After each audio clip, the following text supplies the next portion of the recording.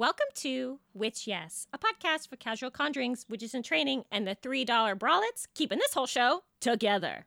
I'm Alicia Herder. And I'm Tara Kick. And I'm just wearing a normal bra, keeping this whole show together. I'm not wearing a bra. What? I barely have boobs. On today's episode, the Long Island Medium, witches in the news, and a spell for riches. Riches? Money. Honey. Bunny.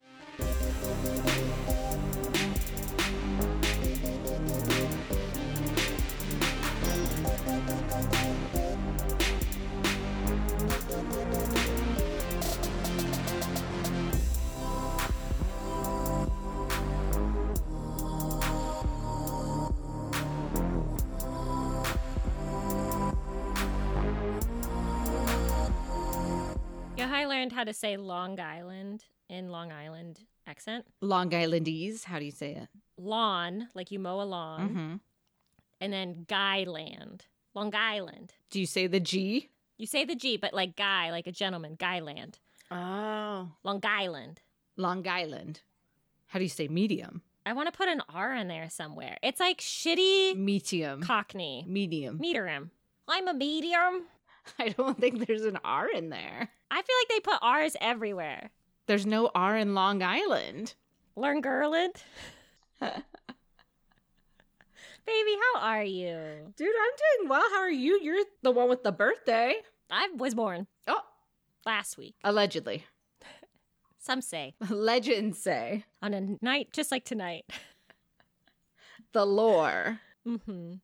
Myth building. That's what most of this episode is about. Lore and myth building. That's absolutely true. Yeah, what are you doing for your birthday? What's the plan? What's the 411? Well, I'm working on my birthday Oh, excellent. at the other art fair. So I have a little handkerchief that says, it's my birthday. So I'm going to wear that and That's hopefully cute. guilt a bunch of people into coming. Do you want to see it? And buying art from you? Yeah. It's exciting. It says, it's my birthday. That's cute. Isn't it adorable? Wear it like this. It's my birthday. I'm from the old country. But yeah, so November is hard. With your birthday? Just because, like, November, there's so many birthdays. There's so many things happening. I also feel like October, November, like, the art world always has, like, 10 million things. And I don't know if that's because, like, they're trying to, like, hype up this kind of early Christmas present energy. But there's, like, 10 million gallery openings. Like, my friends, I have, like, 8 friends that have openings the weekend of my birthday. And then I was like, okay, next weekend I'll do something. Then there's the beginning of the Sagittarius birthdays start to happen. And then the weekend after that is Thanksgiving. And then the weekend after that, it's like, is it even your birthday anymore? No. That's all to say I'm going to go get my aura read like I do every year from the same Chinese woman at Magic Jewelry that I go to every year. Wait, is your aura gonna change? Does it change from year to year? Yeah, it does. So your aura is supposed to change like in 2-week periods. And so Depending on your mood. yeah, well, so there's like your overall aura as a human being, and then your aura that Magic Jewelry reads, which is a fortune telling. So like your left side of your body is the past and the right side of your body is the future. And so they read your aura and tell you like what's coming up. And if like, you know, a lot of it has to do with health and stuff like that. They always tell me to drink more water. I never do. But yeah. You gotta drink water. Also, I don't believe you. You're like the only person who posts about drinking water. Is it just a show? Yeah. You could tell I didn't sleep well. Yeah, it's a fun. Being very direct and aggressive today. It's just a show? And you're like, yeah. I drink water all the time. Just drink water all the time. I really don't understand it. You drink so much water that doctors have told you to drink less water. I understand. It's just, it tastes so good. I love the taste of water. And your skin is gorgeous. Thank you. Water. Eyes bright. Water. Tits perky. Crying. Water. What is it? Politics. Liberal. Water. Water. Unproblematic. Water. That's what Mitch McConnell should just fucking drink. Have a glass of goddamn water, sir. Everyone should have water, especially on the East Coast. Shit will fuck you up over there. The Like humidity. shit in general? No, just the humidity, like the weather, I'm thinking. I feel like the weather would impact how much water you need to drink over there. Oh, yeah, 100%. Probably out here too in the desert. But I feel like it's just not as bad. Like you feel it on your skin so much more. Just the up and down of the East Coast. It just impacts I feel you. it in my makeup. I feel it in like my Mhm. concealer. Yeah. I feel it a lot in my lips. Just the dryness. Whoa, they're just so kissable. I hit. Mwah. No, yeah, whenever I go to Texas, I'm like, my lips are bleeding. Chapstick. Person's best friend. Chapstick. And you know what else is excellent?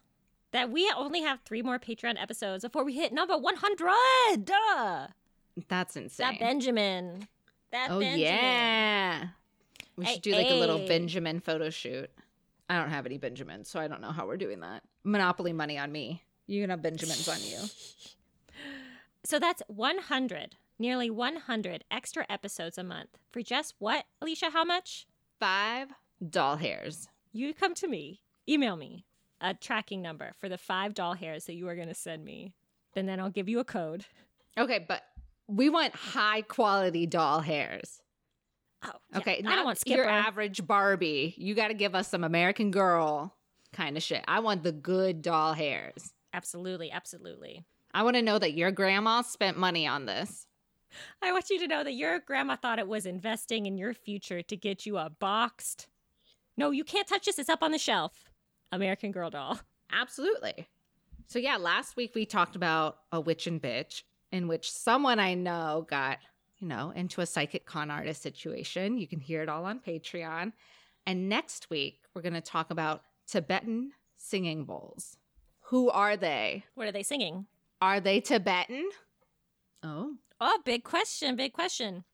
What are they singing? What's their karaoke song? Is it Landslide We'll find out. by the Chicks? It's always Landslide. Obviously, Tara has an obsession with Landslide by the Chicks. Do you want to know my theory about Landslide by the Chicks? You have a whole theory? Oh, yeah, 100%. Okay, It's the go voice for of a generation. it. That's the theory.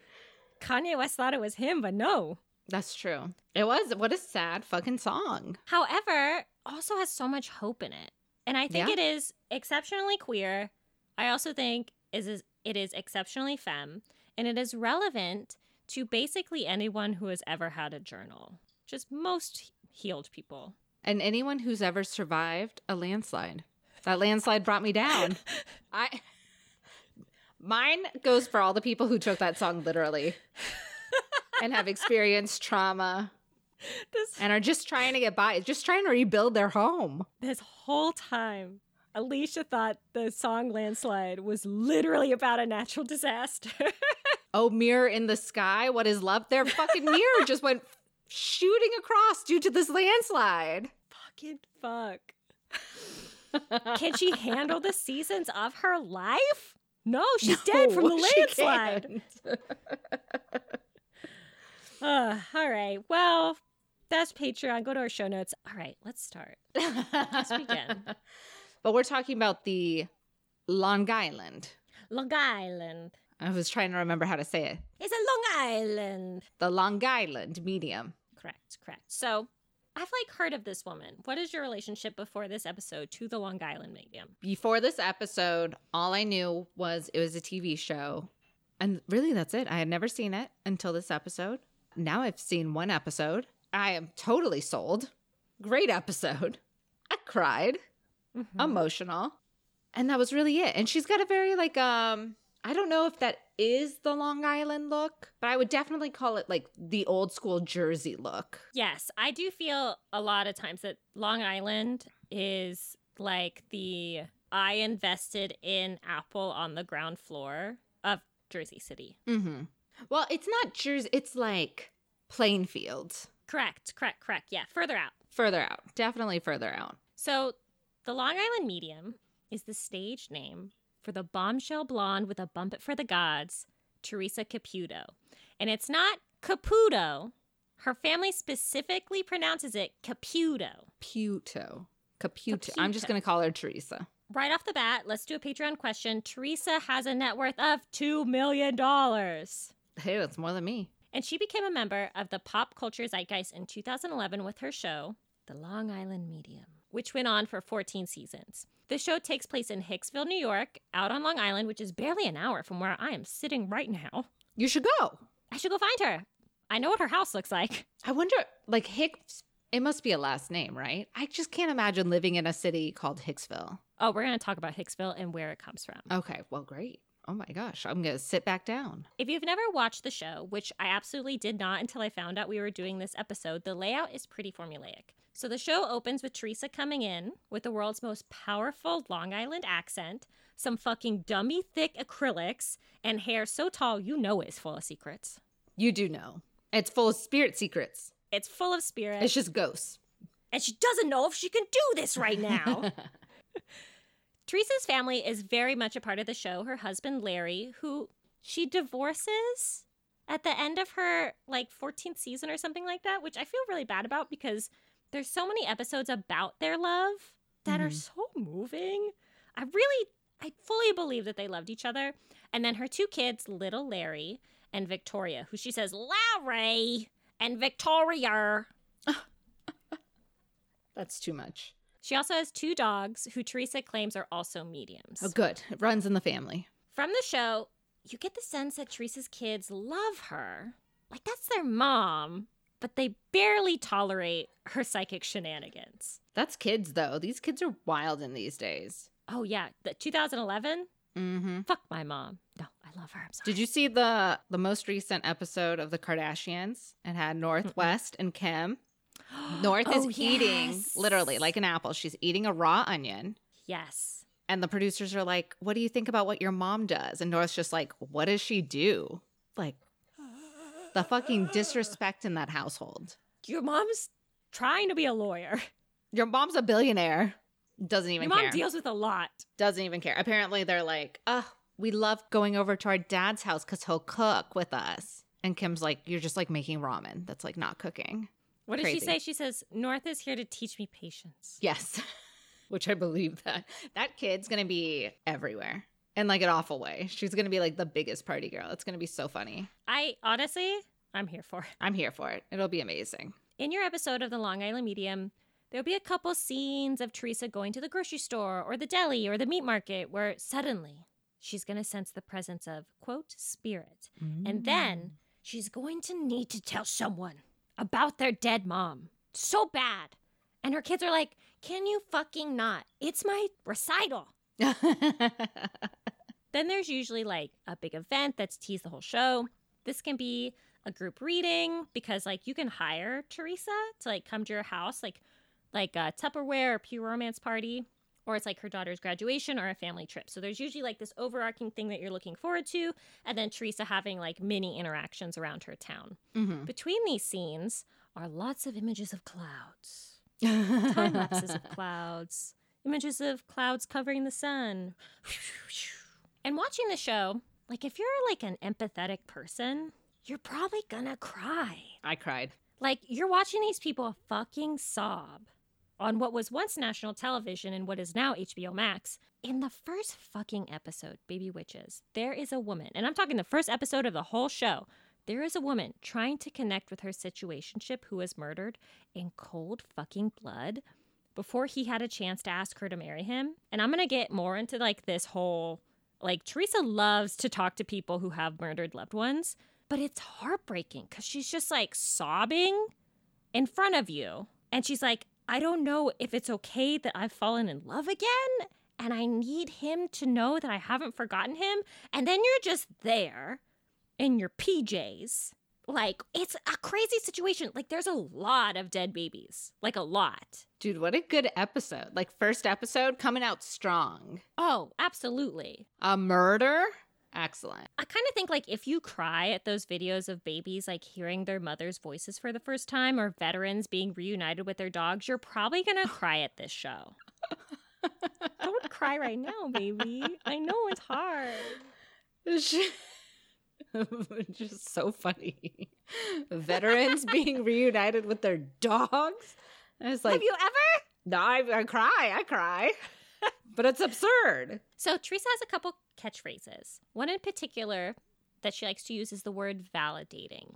So to Teresa, a spirit, quote, validating means a spirit is coming forward or has some kind of message. So a common sentence she'll say is, your mother is coming forward or stepping forward and validating that she is at peace. Or like a deceased mom and dad are validating that they are in the afterlife together. Another phrase she likes to use a lot is, I don't know if I can do this right now, or I'm freaking out. Like, she normally says this before approaching someone in public, and it's very theatrical. It's like very TV, like it's peak television. She's bringing the energy. I love that. She's like, this is the moment and the moment is now. And I am the moment.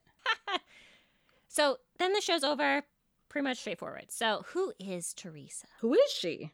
Who is she? Teresa Bergani was born June 10th, 1967 in Hicksville, New York. So she is 100% born, bred, and boinked in the town she works in. Crazy. She hasn't given us a birth time, which is fine.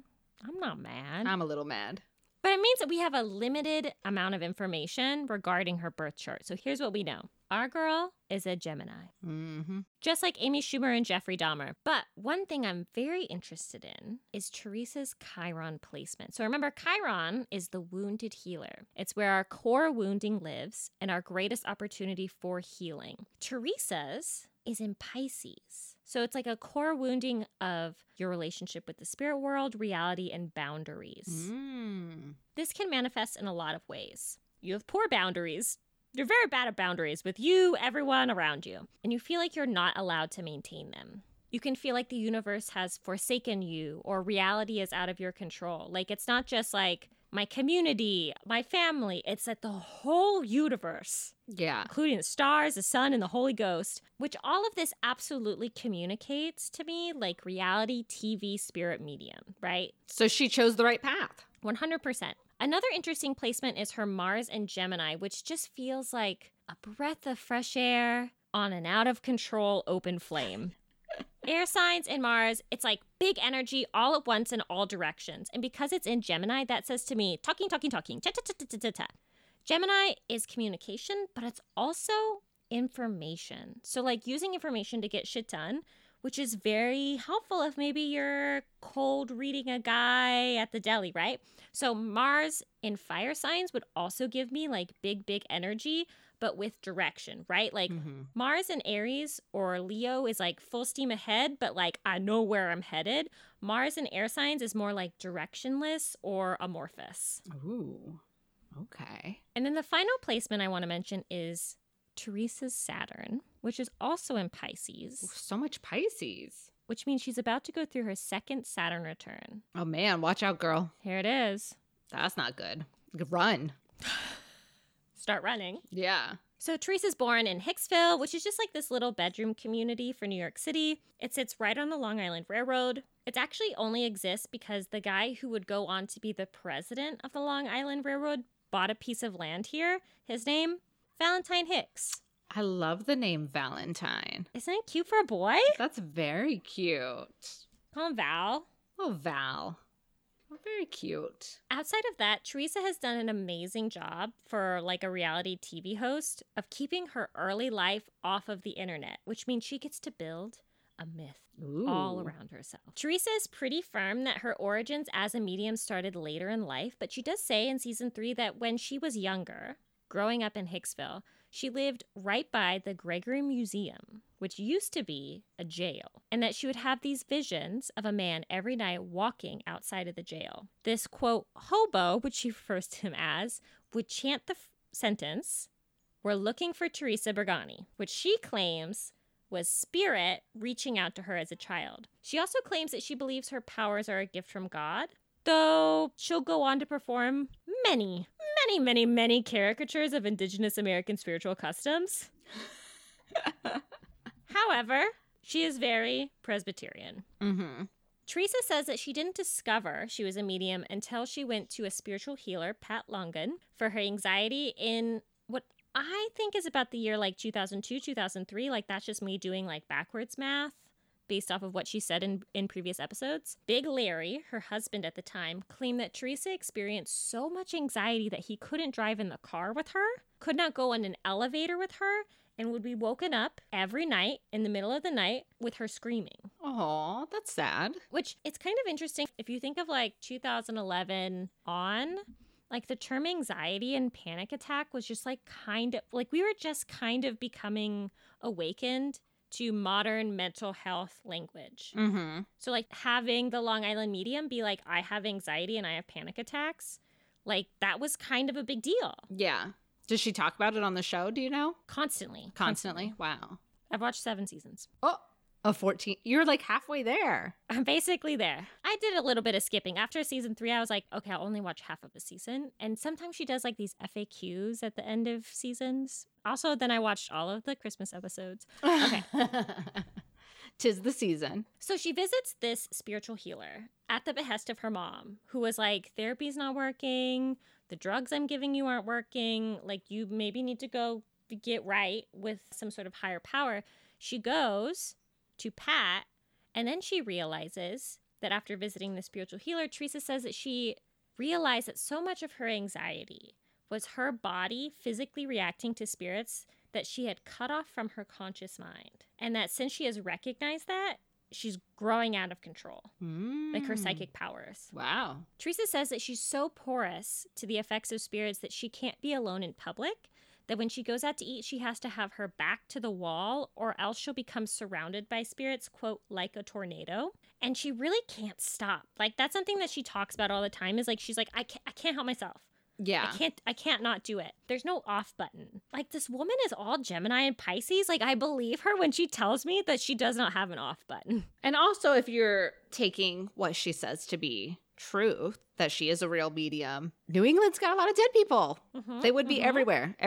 Absolutely. Like, more dead people than anywhere else in the U.S. Teresa says that she believes that her gifts are hereditary because she thinks that her daughter has them. She doesn't claim to know if her parents or her sibling Michael have, like, at least in the seasons that I've watched. Her father, there's like a whole episode about her dad. He's just a very Long Island father. He doesn't dislike it that she's a medium. He's just kind of like, give that shit away from me. I don't want to look at it. I don't want to see it. I don't want to hear about it. Is it like wig him out? Is it just like the dead people thing? He hates it. It freaks him out. She takes him to a group reading and he makes it through the whole thing. He's like visibly uncomfortable. Yeah. The whole time. Well, I mean, that's kind of good. You should make white men uncomfortable every once in a while. Yeah, it's your God-given American right. Yeah. So what is a session like with Teresa? And Alicia's going to get into how like she actually does it in a minute, but let's talk about it from like your perspective as a client. The layout of her readings are also very formulaic. First things first, she's going to cleanse the space with white sage and eagle feather, which is just big oof energy. In 2011, though, they didn't know.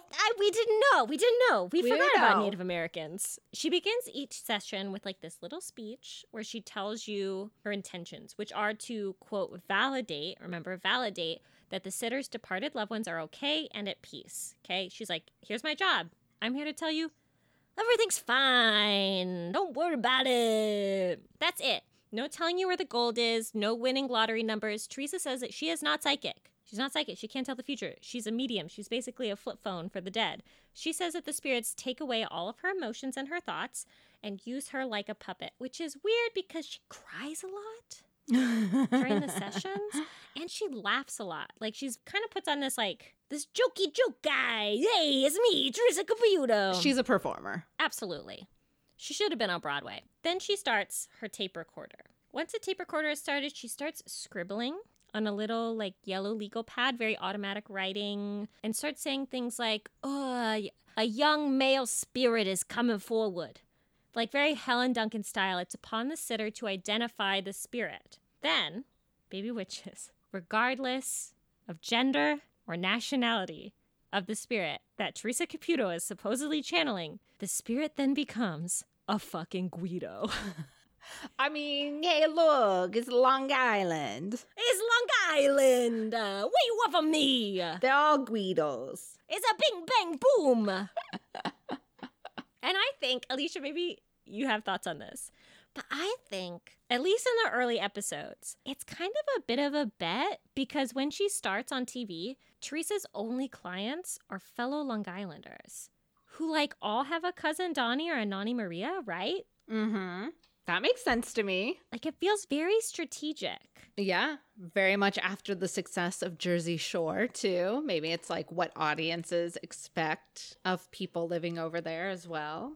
Very interesting. Oh, so smart. I didn't even think of that. Yeah, it's like she's not only building upon like her local circuit, she's also like, okay, what else is popular on like reality TV? And that's a big one. Teresa has all of these like personal symbols outside of her like Guido impressions. For example, she tells clients that a spirit is snapping their fingers as a symbol that their passing was quick. Not that they're about to break out into song. Yeah, that they're like, and a 5, 6, 7, 8.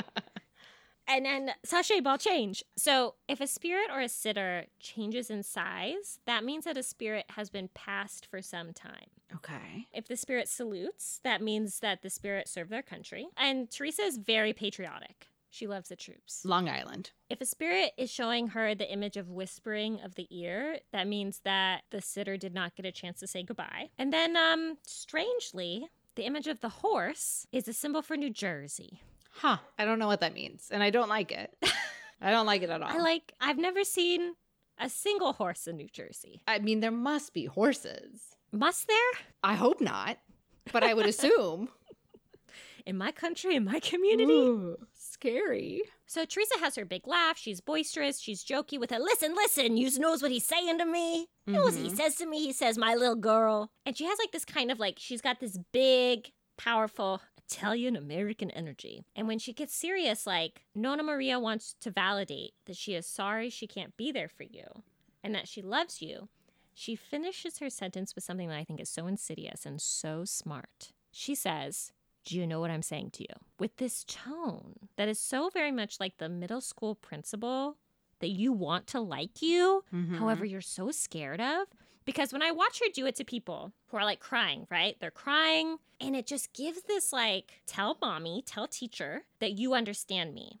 Because the first thing that people say back to Teresa is yes. And there's something psychological, like it's absolutely 100% like a power dynamic that she's playing, and it's fucking brilliant. It's so smart. So the final thing I want to mention about Teresa's layout from the sitter's perspective is that when she does readings for clients who are trying to contact people that have been murdered, remember we mentioned that first episode, like these people that have opened investigations, who murdered my brother, who murdered my situationship. If it makes it onto the show, Teresa tells them to stop looking. So she does this at least twice in season 1, and in fact does it in the first episode. The first client is a woman trying to contact her murdered boyfriend, and while this woman doesn't say on camera, I want to know who killed him, Teresa tells her point blank, he wants you to stop looking. Move on with your life. Move on with your life, but also don't solve my murder. She does it again in the first season when a brother and sister who are looking for justice for their murdered brother. It's always, he wants you to be at peace and stop trying to solve this murder, which like feels weird. Like maybe we can have like just like a really quick open discussion about it of like, stop trying. I think it goes beyond move on. And it feels icky to me. I don't know if it feels icky to you to be like, stop looking for my killer. I think personally it makes sense that that's what she would say. I'm sure there's like a certain level of obsession about trying to find someone's murderer. Where it's like, if someone had died, they would probably be like, don't look for me anymore. Like, it's over, you know? Don't worry about it. Live your own life. Move on. But what would be more helpful is, oh, it was this guy and he's at this address. Like, go get him. Just, yeah, it doesn't feel too icky to me. Whether they, you know, take that advice or not is totally on them. But I think there is, like, some real advice in saying, yo, they're dead. Like, you gotta live your own life. You gotta stop being so wrapped up in this. But you watch more murder stuff, so you're obsessed with the murder. I do want to solve all of the murder. No, I think that's really valid. There is something to say for like, my death is taking over your life. And like, it is even worse for people that kind of have like these senseless or like unresolved endings. I think like the place where it felt icky to me is like someone murdered that guy. Yeah. And that person should be brought to justice. If you murder somebody, you should be brought to justice. It's like I don't know. I'm just like, I'm not like a crime and punishment, like Blue Lives Matter kind of girly at all. But like, I just feel like, yeah, like that guy should be like brought. A lot of times, it seems to me, this is of course, I've only watched 7 seasons. Hey, more than me. It has almost exclusively been Black men that have been murdered. And there's on Long Island? Not a lot of them. It took them so many years to catch the Long Island serial killer. Was it the Gilgo Beach murder that Alicia and I were just talking about? Like, can you imagine a mysterious, miscellaneous black man Yeah. being murdered? We should all be talking about him. I Yeah. don't know. That's just me. Then I also say, like, stop looking like it could be related to stuff that's like larger than you, like New York City and Long Island has a huge mafia like presence, like has a lot of organized crime. So I don't know. When I proposed, sort of posited this question to Mike, he said, Teresa's doing the killings. She's a secret serial killer. And I said, Well, that was what I was thinking. It sounds like she's in on it. oh, you mean the Caputo That's why her hair's so Family big. Crime Circuit? From all the blood? Yeah. Her and Big Larry. Come on. Yeah. Fair. Anyway, that's not even the craziest thing Teresa has said, nor the craziest place she has done readings. Yeah. Her opening statement in the show, like intro, is wherever I go, spirits come to me. And she means it when it comes to the show. So where have we gone? She's been preparing meals at the food bank. She's been buying a coffee at the cafe, near slot machines at the casino. We're running around town, by the meat section at the grocery store, while getting a cleaning at the dentist, which I didn't see that episode. That sounds hysterical. I hope she literally has shit in her mouth and she's like, is It your was grandma wild. dead? Yeah. She was like, did you have a dead mother? Did your mother die recently? During a morning workout at the gym, which is entirely too early. No one wants to be dealing with that. During an afternoon mani-pedi, by the dryers at the salon, and then in a post-op surgery room. She's all over the place. Wherever the cameras will let TLC go, she's in there having a moment. It's pretty wild. And the critical reception of the show actually wasn't too bad. And I have to say, like, this is a perfect show for TLC. People speaking about loss of the ones they loved. And to Teresa's credit, her mediumship seems to be an in and out type of business. Probably due to it being on TV where you really don't want to see repeat customers all the time, because then we might be like, hey, we're not interested in this storyline anymore. But since we're not seeing the same people, it feels less predatory than just out in the wild, like going to a medium or the psychic con artist that we talk about. Teresa also seems to leave her clients better than how she found them. But the show is also very heavily edited. So I don't know. If her clients get mad, I'm sure we're not seeing that. But it does seem like most of the time they're very touched that she was able to sense anything at all. And they just kind of take this validation and run with it. And so the answer to the critical reception is it's kind of a mix. And Teresa actually has kept her closets clean of any skeleton. So there's really no big controversies that have come from this show, surprisingly, because you would think they'd be all over the place. And there are always like negative skeptic reactions because, it's mediumship, it's the occult. But this girl, she got her TV show, she got her money, she got 14 seasons, and she got out. That's a modern woman entrepreneur right there. Yeah, to be honest, like I don't feel like she fell into the same hole of like the Sylvia Brown, like the working with the police. Like, I feel like for the most part, she has been like, this is my lane. And I think that's very smart. In those episodes where it is an open investigation, is it like she's submitting it to police or anything, or it's just purely... Absolutely not. Okay. It's individuals. And Yeah. also, as far as I understand it, again, I've only watched a select amount of seasons. Like, She's watched half of it. That's a lot. she doesn't do those kind of readings or Mhm. deliver that kind of information to large audiences. Like, I guess she is on a TV show, so she is a part of a large audience, but like, she isn't like, hey, everybody look at this person's dead brother. I'm going to tell all of you she should stop looking for the murderer, right? Yeah. Like, that's not the energy. And it's also good she's not going to police stations. It is like, I know who murdered this person. Because that's a lot. And TLC would not deal with that. We're say yes to the dress and Long Island medium. Like, we're not trying to do anything crazy over here at TLC. There's only one episode I've watched so far where she has reached out to a client, and that woman was already in her like appointment book. So like, as far as I understand it, there's no like outside of like these sort of pure romance parties, there's no outreach. Allegedly. Because she does find everyone. But it's also, You probably throw a rock out there. Someone knows someone in their life who has died. I know. So many people have died. Alicia knows so many people that have died. People be dying left and right. People be dying out here. It's pretty wild.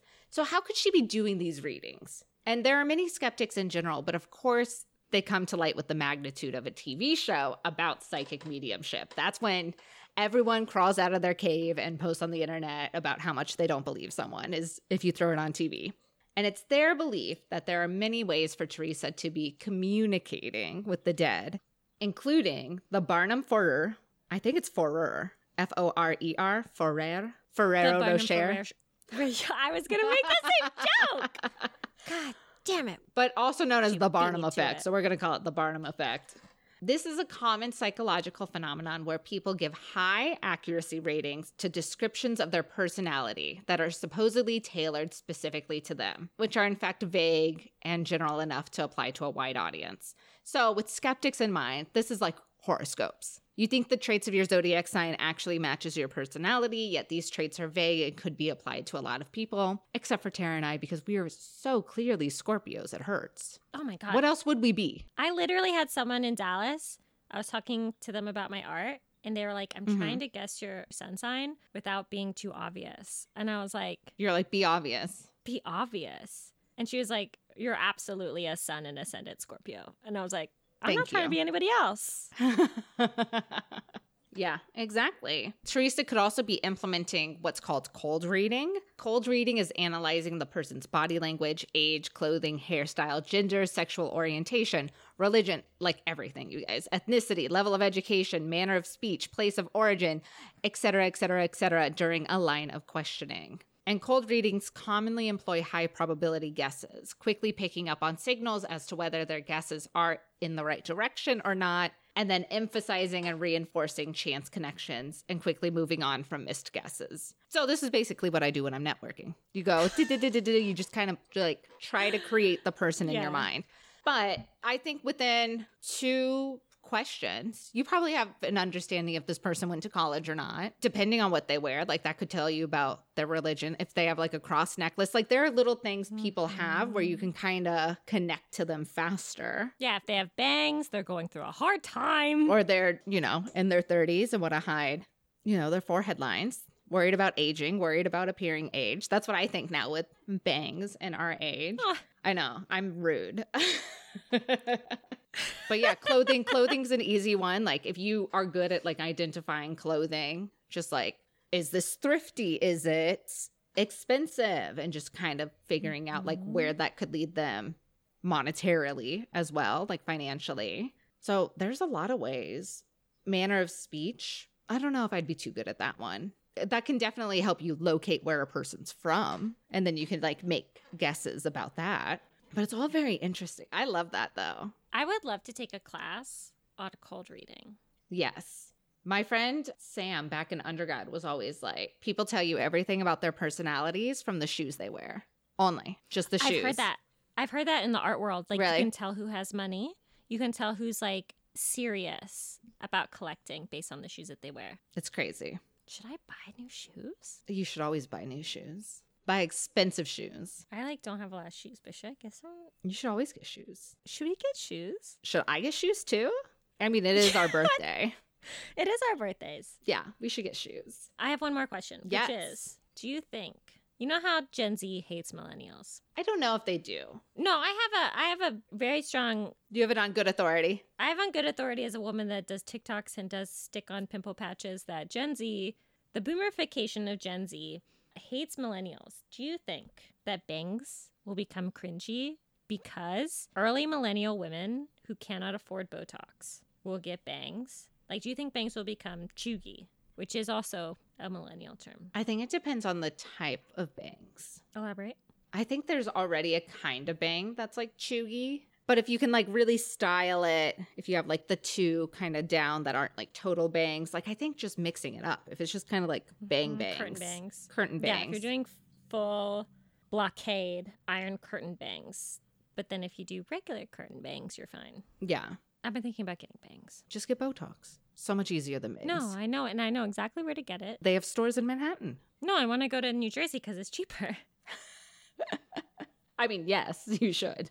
For sure. And then, you can use Botox, but other tactics for the show are selective editing and her subjects, very big eagerness to believe in the supernatural. I watched one episode where they were basically at some kind of mediumship party, and it was just this whole room, and she came in and she was like, this spirit, and like connected it to two people. But everyone in this room was already open enough to it to be in this room.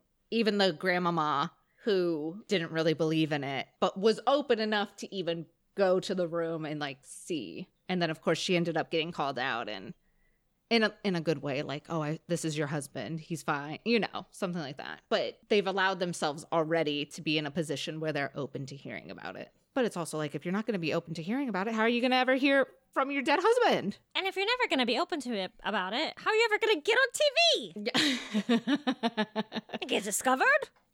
Golden Bachelor. Taika Waititi? There are other ways to get on TV now. In 2012, the James Randi Educational Foundation, which is a grant-making institution founded by magician and skeptic James Randi, because of course, they love being both magicians and skeptics at the same time. Like, I can show you the fun, but also I'll show you who not to believe. It's kind of like, get off your dick, like chill the fuck out. It's just kind of, it's like, oh, okay.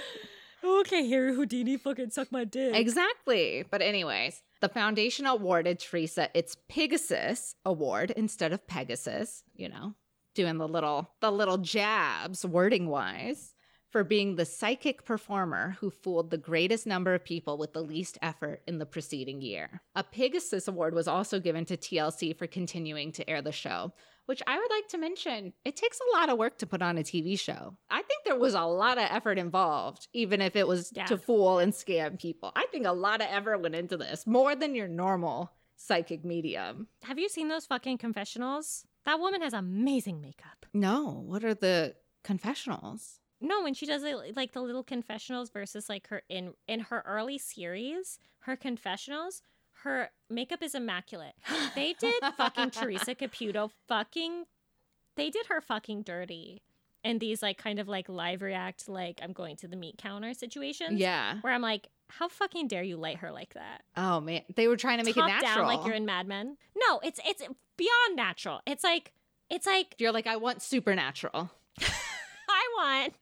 I want this woman to feel like she is the ghost of Christmas past. The psychic queen of TV. It's fucking mean. I hate that. Just have us all look beautiful. Yeah, ring lights everywhere. We already know it. Yeah, it's so true. And then in a 2019 segment of Last Week Tonight with host John Oliver criticized the show by saying, when psychic abilities are presented as authentic, it emboldens a vast underworld of unscrupulous vultures, more than happy to make more money by offering an open line to the afterlife, as well as many other bullshit services, which I meant to read that in a British accent. Can we go back? I don't know if I could do it. Wait. Okay. I feel like I need a touchstone When word. psychics. Oh, there you go. Cockney. No. No, come on. No, I don't think I can do it. Authentic emboldance, a vast underworld in it, unscrupulous. I'm trying to think of like Pride and Prejudice. Oh, she's Mr. Darcy. Wait. More Keira Knightley. Give me that underbite. The underbite. Does she have an underbite? She doesn't have an underbite. Yes, she absolutely has an underbite. No way. Psychic's abilities present an authentic. Oh, you sound like you should be on like Downton Abbey or something. Casey, I'm doing this. Yeah. Holding my hands in such a way. Emboldens, vast underworld of unscrupulous princess. Yeah, I don't think I can do. Let's see. When psychic abilities, I'm doing Hermione, are presented as authentic, it emboldens a vast underworld of unscrupulous vultures, more than happy to make money by offering an open line to the afterlife, as well as many other bullshit services. Something like that. It felt very Hermione Granger to me. She punches a blonde man in the face. Wingardium Leviosa.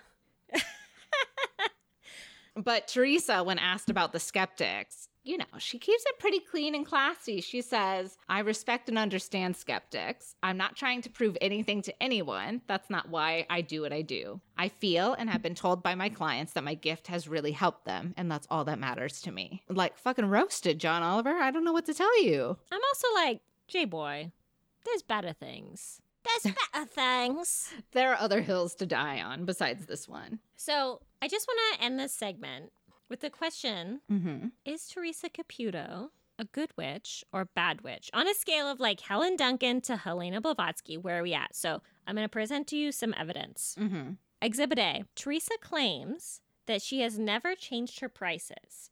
So most clients can expect to spend anywhere from $75 to $175 per session, and all of that money from individual channeling sessions goes to charities like Meals on Wheels. There's no way Okay. all of that money does. All of it? She says all of the money from individual channeling sessions goes to charities. Good for her. She doesn't say all of her money from TLC goes to charities. She's saying all my side money. There was even like an article that was like, okay, so the Duggards, who were also part of that like 12 and Counting or whatever like TV show, they got paid $12,000 per episode. How much is she worth? Da, da, da, da. Anyway, so in 2012, she was exposed by investigator Mark Edwards from Insider Edition, who found that venues and ticket selling websites share information with performers regarding purchases made on their websites. So names, emails, phone numbers, right? Shared with their performers. In an era where so many people are trying to make it to that 10,000 followers so they can start monetizing their Instagrams, we have a lot of information on our social media about us. If you know someone that died, like that shit is all over Facebook. Like that shit is all over Twitter, Instagram, everywhere, right? Like you're making your tributes every year. Mark Edwards even relayed an account which says, quote, at one point, Teresa asked a woman, why am I picking up on baby clothes? To which the woman replied, oh, that's weird. I just put a bunch of pictures of baby clothes on my Facebook page, like in a live reading. I mean, that makes sense. And she has a whole team, too, for the TV 100%. show who can be looking into this stuff beforehand, like very quickly beforehand. Teresa is liberal with her use of non-white cultural practices. Like she talked about white sage. She talks about like eagle feathers. She claims to do monthly drum circles where she cleanses her chakras. Oh, okay. But regardless of authenticity, Teresa has helped people confront and accept the passing of their loved ones. So if I can like go on a tangent for a minute. Absolutely. My dad and I, fan of the podcast, Love him. Papa Keck, recently talked about a man that he works with who is really into crystals. And this guy, he'll spend thousands of dollars on these huge fucking rocks, okay, that he'll display in his home. Big displays of them with lighting and shit in his house. Oh, fancy. And he believes, this man that he works with, believes that these crystals have healing properties. And so this is what my dad said. My dad was like, every one of us has currency of some kind. So whether that's like actual money or like time or like service, and where we place that currency says a lot about our values, but those values are ours. Like we own those values and no one else can touch those values. And investing in those values rewards us. It pleases us, brings us like more value, right?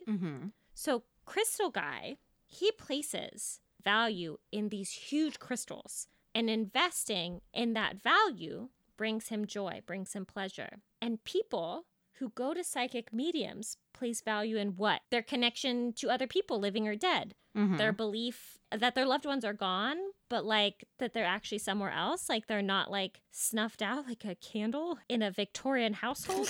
And that there's like method to the madness, like there's some kind of afterlife. And investing and reaffirming that value is no different than flowers at a gravestone, the collection plate in church, or like buying yourself another houseplant when you already have a bunch of ZZ plants that are already dying, right? Like, I like that you called yourself out in this. I mean, you know, we're trying to be vulnerable on the pod. So let's say you go to Teresa and nothing happens. Like you don't feel like it gave you any value, right? Like nothing happened for you. Nothing changed for you.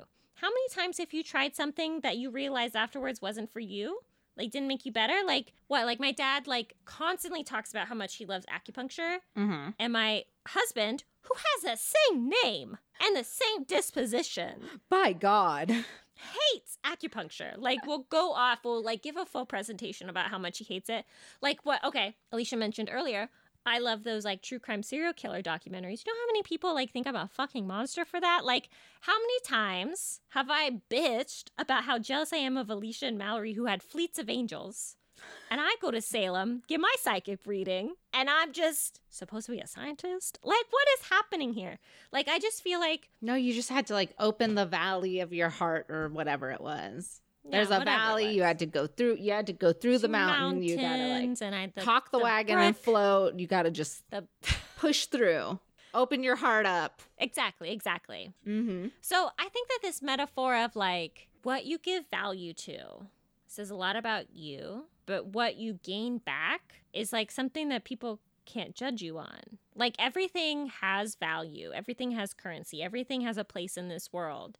And whether or not you gain value back from it and continue to invest in that value, like everybody gets to have it. Just because it's not like the Chicago Bears, just because it's not like my failing Oakley stock. Like, I don't know. What do you think? Where are we at? Is she a good witch or a bad witch? I would say she leans more towards good. As of now, we can see whatever skeletons come out of the closet later, But it does seem that she's doing this to help people. And whether it's a grift and she just happens to be really, really good at it, I think for the majority of people, you're leaving them with a positive experience or they feel like they're resolving some of their own issues. I think that's good work because people don't really talk about death or someone dies and you're, they're mourning for like a week and then, they have to go back to work and just continue on with their life. And society thinks it's weird to ever bring it up again. Mm-hmm. So I think it gives people like a safe space to be like, because it also confronts their own fears of like dying. Like, I don't know what's going to happen after death. So much of like wanting to know if grandmama is okay is also kind of connected with your own fear of like, I don't know what happens. Like, did I fuck up? Are they okay? What is this? Mm-hmm. And I think if Teresa can come in and be like, shh, my little baby, it's okay. They're fine. Your feelings are validated. They're validated. And like, I like that it's the word validated. It's kind of like I hear your concerns and you don't need to be concerned about that. How many times have you like felt like you, like whenever you lose someone, there is, like you said, like this kind of mourning period. Mm-hmm. And any kind of mourning or unpacking that like goes beyond that, like people don't want to fucking hear about it. And like a lot of these people come to Teresa years after these people have passed. I think that it's an amazing avenue to explore and I guess like use her words, validate like this feeling that like loss continues forever. You're constantly losing. Yeah. Even if you've already like accepted, even if you've already like come to terms with like that ache is forever. Mm-hmm. Or even if you've hit the like, okay, yes, you've been sad, but you need to like move on with your life. That doesn't mean you just like shut it out, forget, never think about it again, never wonder about it again. Mm-hmm. And I can definitely see that. Well, I don't know. I have my own unique community that I surround myself with. But I can imagine for a lot of other people, it's like if you're hit with like grief like that, some people are like, yeah, but you do need to like move on and like pull yourself back together, get back out into the world, do your own thing. And then you feel like you can't bring up those conversations again, even if it's just like a passing thought. It's such a like, if you're reading the room, I mean, who wants to talk about my dead dad? That's not necessarily the conversation you bring into a room or feel like you can talk about. So I think it's good that they have an outlet. And yeah, I think you're totally right. Like grief lasts forever. It doesn't go away. It lasts forever. And that these people can at least feel maybe just a little calmer or a little more like not even satisfied, but relieved by having one passing conversation, which honestly doesn't sound like she's giving you a lot. But maybe that's all you needed just to be a little bit more comfortable with yourself and your own mortality and like that grief that has, kind of happened to you. It's interesting. I think it is a great loss that we do not have like shepherds for grief and loss that are outside of spirituality. Mm-hmm. And I think that we hit a lot in our Grim Reaper episode about how, like, at least in Western culture, we do not want to look at death. Yeah. We have not acclimated to talking about death in a comfortable way. Mm-hmm. And Alicia Mallory fucking recommended this book to me called Spooked. Mm-hmm. That's about the afterlife. And I started I think I got to chapter 2, and it's been sitting in my started but not finished Audible account for a year and a half. Did it spook you? I'm so uncomfortable. Yeah. I'm so uncomfortable even hearing about it. Like the thought that, if I can be quite vulnerable, Mm-hmm. I think about you dying a lot. Aw. And how I'm supposed to deal with that. Yeah. To the point where I have to tell myself that I'm going to die first. Literally, being very vulnerable and real. No, I believe you. I have to be like, You better "No, tell I'll yourself definitely." that, because I got plans. I'm going to hit 100. I've got some goals up in here, okay? And so it's just like, how do you even, she's like, I'm going to be around for I a bit. got I'm ready to attend everyone else's funeral, popcorn in hand. I'll be like, another one down. I'm going to the top, baby. I'm going to the top. she's getting all those snacks. Mm-hmm. She's getting all that gas. I'm taking some of these flowers to go. She's like, I can use this for later. I'll be like, oh, I like your watch. How nice would it be to have some way to have this?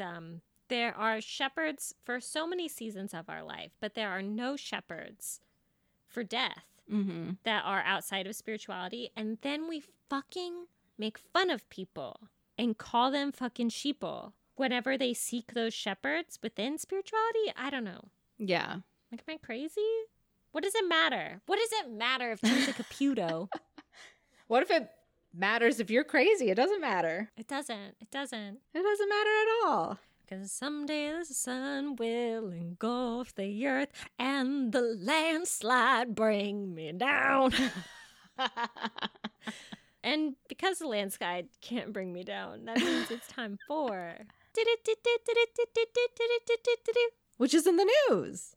Oh, how blessed. So our first topic is Winnie the Witch, restored in time for Halloween. So speaking of Long Island, we have another very famous person from Long Island in today's Witches in the News. And that is Winnie the Witch. Are you thinking Hocus Pocus? Because that is wrong, okay? It's only getting worse. So Winnie actually isn't a person, but she is a witch. Winnie is a 35-foot tall, horrifying wooden roadside attraction in St. James. She is a witch, and literally she is so ridiculous looking that it completely changed how I'm presenting this information to you. I had no idea. Please scroll down. Oh my God. Alicia hit it on a second page. What am I looking at? It didn't even say what she's made out of. Like, you guys just need to Google it, honestly. Winnie the Witch, St. James. She looks like, who is like the blue eagle in the Muppets? So like, remember Muppets Christmas Carol? Yeah. Who is that? Who is that? I don't know. If he is wearing, I remember him. So he's the blue eagle from the Muppets. If that eagle had a mother. That is some kind of like Muppets bastard we're looking at right now. My lord. Since her construction in 1977, Winnie the Witch was an icon at the now closed Wicks Farms and Garden. She's received many write-ups on travel and nostalgia websites and news coverage for decades, especially around Halloween because, duh, she's a witch. But she's in St. James all year round. Probably because she's 35 fucking feet tall and there's no easy way to dismantle her and build her up every year. They were like, we did this once, she's got to stay. We're not taking this down. But since Winnie has been around for like 46 years, the world has not been kind to her. This bitch is falling apart. And I mean, she has lived through some blizzards, Hurricane Sandy, and just the general shitstorm that is New York weather. So it's, you know, we were talking about skin earlier. This is some skin. She's beloved. What does that even mean? Also, Hurricane Sandy, this poor woman. I know. She's beloved in the community, so they all rallied together, created a GoFundMe campaign for this troubled witch, and raised $15,000 to get this bitch some plastic surgery just in time for this year's Halloween. Which, if y'all know plastic surgery, $15,000 not getting you too much, but we'll see how it works out for this foot tall witch. St. James revealed the new Winnie the Witch on Halloween. And I have to say, it's like Winnie got a different body, but definitely like boob implants. Like, hold on, let me scroll down. She's got some perky girls on her chest right now. Like, they look like balloons. And she kind of just looks more like she's made out of some balloon duct tape material. I don't think they made her better, which maybe that's not the point. Maybe the point was to like not make her better, but like restore her to that, I don't know, to just how ridiculous she looked already. But this leads us at which, yes, to conclude that beauty truly must be in the eye of the beholder, because I do not fucking see it. I feel like she went from the mother of that fucking Blue Eagle in Muppets to fucking Beaker. She does look more like Beaker. It's like drag queen Beaker. Yes. Zooming in, does she have a soul patch? Like, what is on her chin? Oh, I don't know. She screams. She is well endowed. Speaking of $3 bralettes that keep this show together. I think she definitely got a nose job. The nose does look different to me. I've never been more aware of a woman without eyebrows. All right, our next topic. Illinois woman accuses neighbors of witchcraft. So we're jumping over to the Midwest, where a woman from Illinois was arrested in August after she allegedly accused her neighbors of practicing witchcraft and lit a fire at their front door using rubbing alcohol, which I would never think to do. Rubbing alcohol, yeah, oh my God. 38-year-old Kimberly S. Brown was charged with residential arson, the rubbing alcohol, and aggravated battery of a police officer from this incident. So it kind of spirals real fast. On August 4th, police officers responded to a neighbor dispute where Brown had been beating on her neighbor's front door, accusing them of witchcraft and trying to get inside. It didn't say, like, why she thought they were witches, like, none of that. So, for all we know, she just started pounding on the door, accusing them of being witches, which that's a lot of energy that I would not handle well. Sounds methy. So when that failed, she set a fire on their doorstep with the rubbing alcohol. By the time the officers arrived, Brown had already returned to her home. When the officers tried to speak with her, she refused to open the door because, you know, you need that search warrant. But when they did finally get inside and tried to arrest her, she slapped one of the officers on the face. Boom. Which is iconic, to be fair. But she did admit to the officers that she set the fire and wanted to kill all the witches. So that's a statement of guilt right there. Not great. This is pretty much where the story ends, but it did mention that Brown decided to represent herself in court, which is also a big yikes. We've watched enough TV to know that that works on TV and not in real life. And she was still in prison when this article was published, so for nearly like 2 full weeks at least. I couldn't find anything that said if she were still in jail or not, but I did find out she was arrested one other time for an act of failure to appear for an arrest warrant for traffic offenses. So you gotta make sure you pay your parking tickets. By that, I mean, I gotta pay my parking ticket. Can't get arrested. Reminder. It was like $24,000 worth of like traffic tickets or something, which I'm like, that adds up fast. $1,000. That's not how much mine costs, so it's okay. Yeah, I hope she's either in rehab or in a hospital because it sounds like she's ill. Yeah, it does. Very sad. And our last story, Massachusetts and witchcraft.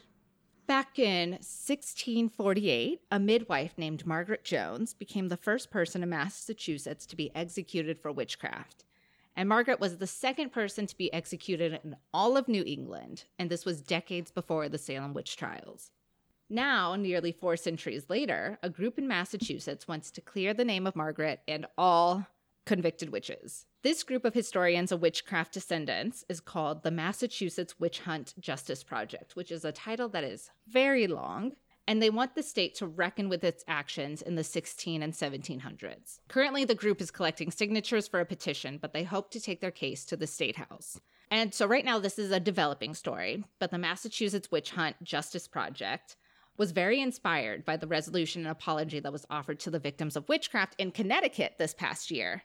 So they want to clear the name of all the witches in Massachusetts, not just the one from the Salem witch trial. So New England's on a thing right now. Because I think we were hearing some stuff from New Hampshire. I read something that said someone was trying something in Rhode Island. So New England's like, we got to clear all these names. There is something in the air over there. It's probably the beautiful, crisp autumn air that makes people seek justice. And that has been Witches in the News. Oh my gosh, thank you so much. You're so welcome. So welcome. I am so thankful to be in the transatlantic New England vibe sector where all of this healing and growth is happening. I know. It's good with all the spooky ghosts. If we could just get to Scotland, take that energy, put it in a bottle, send it to Scotland. Send it back to Scotland? Have them just like get their fucking shit together. I know. They're working on it. And you know what else I'm working on? What are we working on? Oh, this money? How are we going to manifest some money, dude? Baby, I made some promises at the beginning of this episode. You and I both did. Which is that today's spell is once again from Mystic Primrose. Work. She's on Instagram. She's mystical. I'm thankful. And we love it. And we love it. And excellent marketing. So this is a spell that you need to place at the entrance of your home to welcome in wealth. Amazing. That you will then send to Alicia and I. Because we don't have any of this. We're struggling. Alicia's working on her resume. It's traumatic. So here's what you're going to need. A tiny jar that is so small and so cute. Rice to attract money. Dried mint for prosperity. A bay leaf. A pen. A green candle. Money candle. A money candle. Cinnamon sticks for abundance. Something to turn the candle on with. And then your emotional security glass of water in case you really need to turn this candle off. And then, of course, something to cleanse this little jar with. First off, cleanse and ground yourself. Take those patented, which, yes, 3 deep breaths. He-hoo, he-hoo, he-hoo. Light your green candle with intention. And that intention is money. Money, money, money. Help me. Please. Help. Believe me. Cleanse your tiny jar with an incense of some kind. And then while the smoke is settling in your jar, add your rice and your dried mint. Then you're going to take your bay leaf. On your bay leaf, you're going to write down how much money you need. How much money do you need, Alicia? All of it. What's the world got? The fucking GDP of Earth. Write that down. Then you're going to light that bay leaf. Don't let it burn out of control. What you want is a smolder. You're going to light your bay leaf. Then, as it smolders, put it in the jar. Okay? This is what happens when you put a big old flame in a glass jar. It explodes. I've had it happen before. It's very scary. Okay? So just a smoldering leaf. Put it in your jar. Tamp down your nearly disintegrated bay leaf with a cinnamon stick. Not just cinnamon stick. And then it's got to be in stick form. Or it doesn't work. If it's in powder form, it can ignite. It's very scary. Pop on the lid of your jar and seal it with the green candle wax. And finally, place it somewhere at the front of your home to welcome in abundance and prosperity. Not somewhere someone's going to step away, far away from the general public, but high enough, close enough to the front door. And that is a spell by Mystic Primrose. Thank you so much. Thank you, Mystic Primrose. Just trying to make all those manifestations happen. I think that's next year. 2024, I think I'm going to go balls to the wall and be like, success and fame. That's, here's the new goals. Let's stop making little goals. Let's make the big goals. Oh yeah, I'm success, fame, and power. I want to be a monster. Fame monster. We're going to talk about our New Year's resolutions in the next episode, and I'm looking forward to gems. To what? Gems. Oh, gems, yes. I thought you said jets, and I was like, oh, wow, your New Year's resolutions are going better than mine, I guess. Also jets. Looking forward to passports from multiple countries. Excited. I love this. You know what else I love?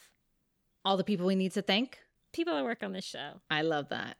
We would like to thank our producer, Marcel Perez, our creative director, Mallory Jordan, and Kevin MacLeod. Thank you for the music every time, Kevin.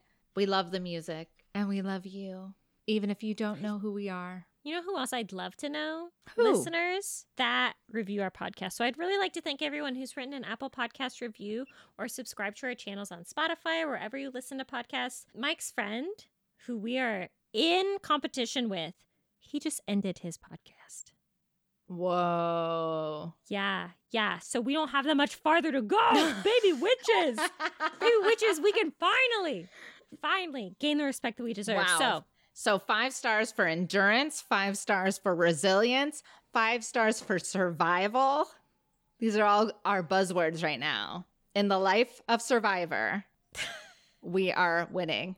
So head over to Apple Podcasts. Give me that immunity idol. Give us 5 stars. Please write something. It costs you nothing to write this Apple Podcast review. And it means everything to me, who has a fucking death wish. Just in general. If you want to find me, Alicia, I'm on Instagram at Alicia.Herder. If you want to find Tara and all of her lovely art, it's over at Her Lovely Face. What I'm trying to do, I'm also in another competition. I'm trying to make it to more subscribers by my birthday, which just comes out after my birthday, so I don't know, but I'll let you know by the next episode. But I'm trying to make it to more subscribers than my arch rival, Nisha Panjani. I need like 200 more. So could you do that? Baby Witches, could you do that for me? Thank you. Thank you. The podcast is on Instagram at WitchYes. Share an episode in your stories, tag us, and we'll feature you on our stories. And always keep us up to date on like what your witchy happenings are. We always love to know. We also have a Boppin' Discord server that you can join by clicking on the show notes. And if you don't like the socials, you can always contact us via email at witchespodcast@gmail.com. And maybe Witches, I just want to say that Leisha and I are about to enter our holiday break. So you're not going to get episodes pretty soon for like the next month or so. So you know who's also going to get episodes? You know who's not going to miss a thing? Our Patreon. $5 Patreon, which is and above, are getting 2 extra episodes a month. They're not going to miss a fucking beat. $10 and above get access to our close friends list and more. Plus, they get access to early shit, like early access to merch, early access to what our episodes are about. A bunch of our questions today, a bunch of our like research today was created by what our Patreon witches wanted to know. So head over to our show notes and join the Patreon. I love it. And we're almost to number 100. Oh my God, fucking that's so crazy. Should we do something cute and special? We Probably should. Not. I'm tired. I'm exhausted, but we can talk about it. And I guess because Alicia and I are going to talk about it, that means this has been Witch, yes.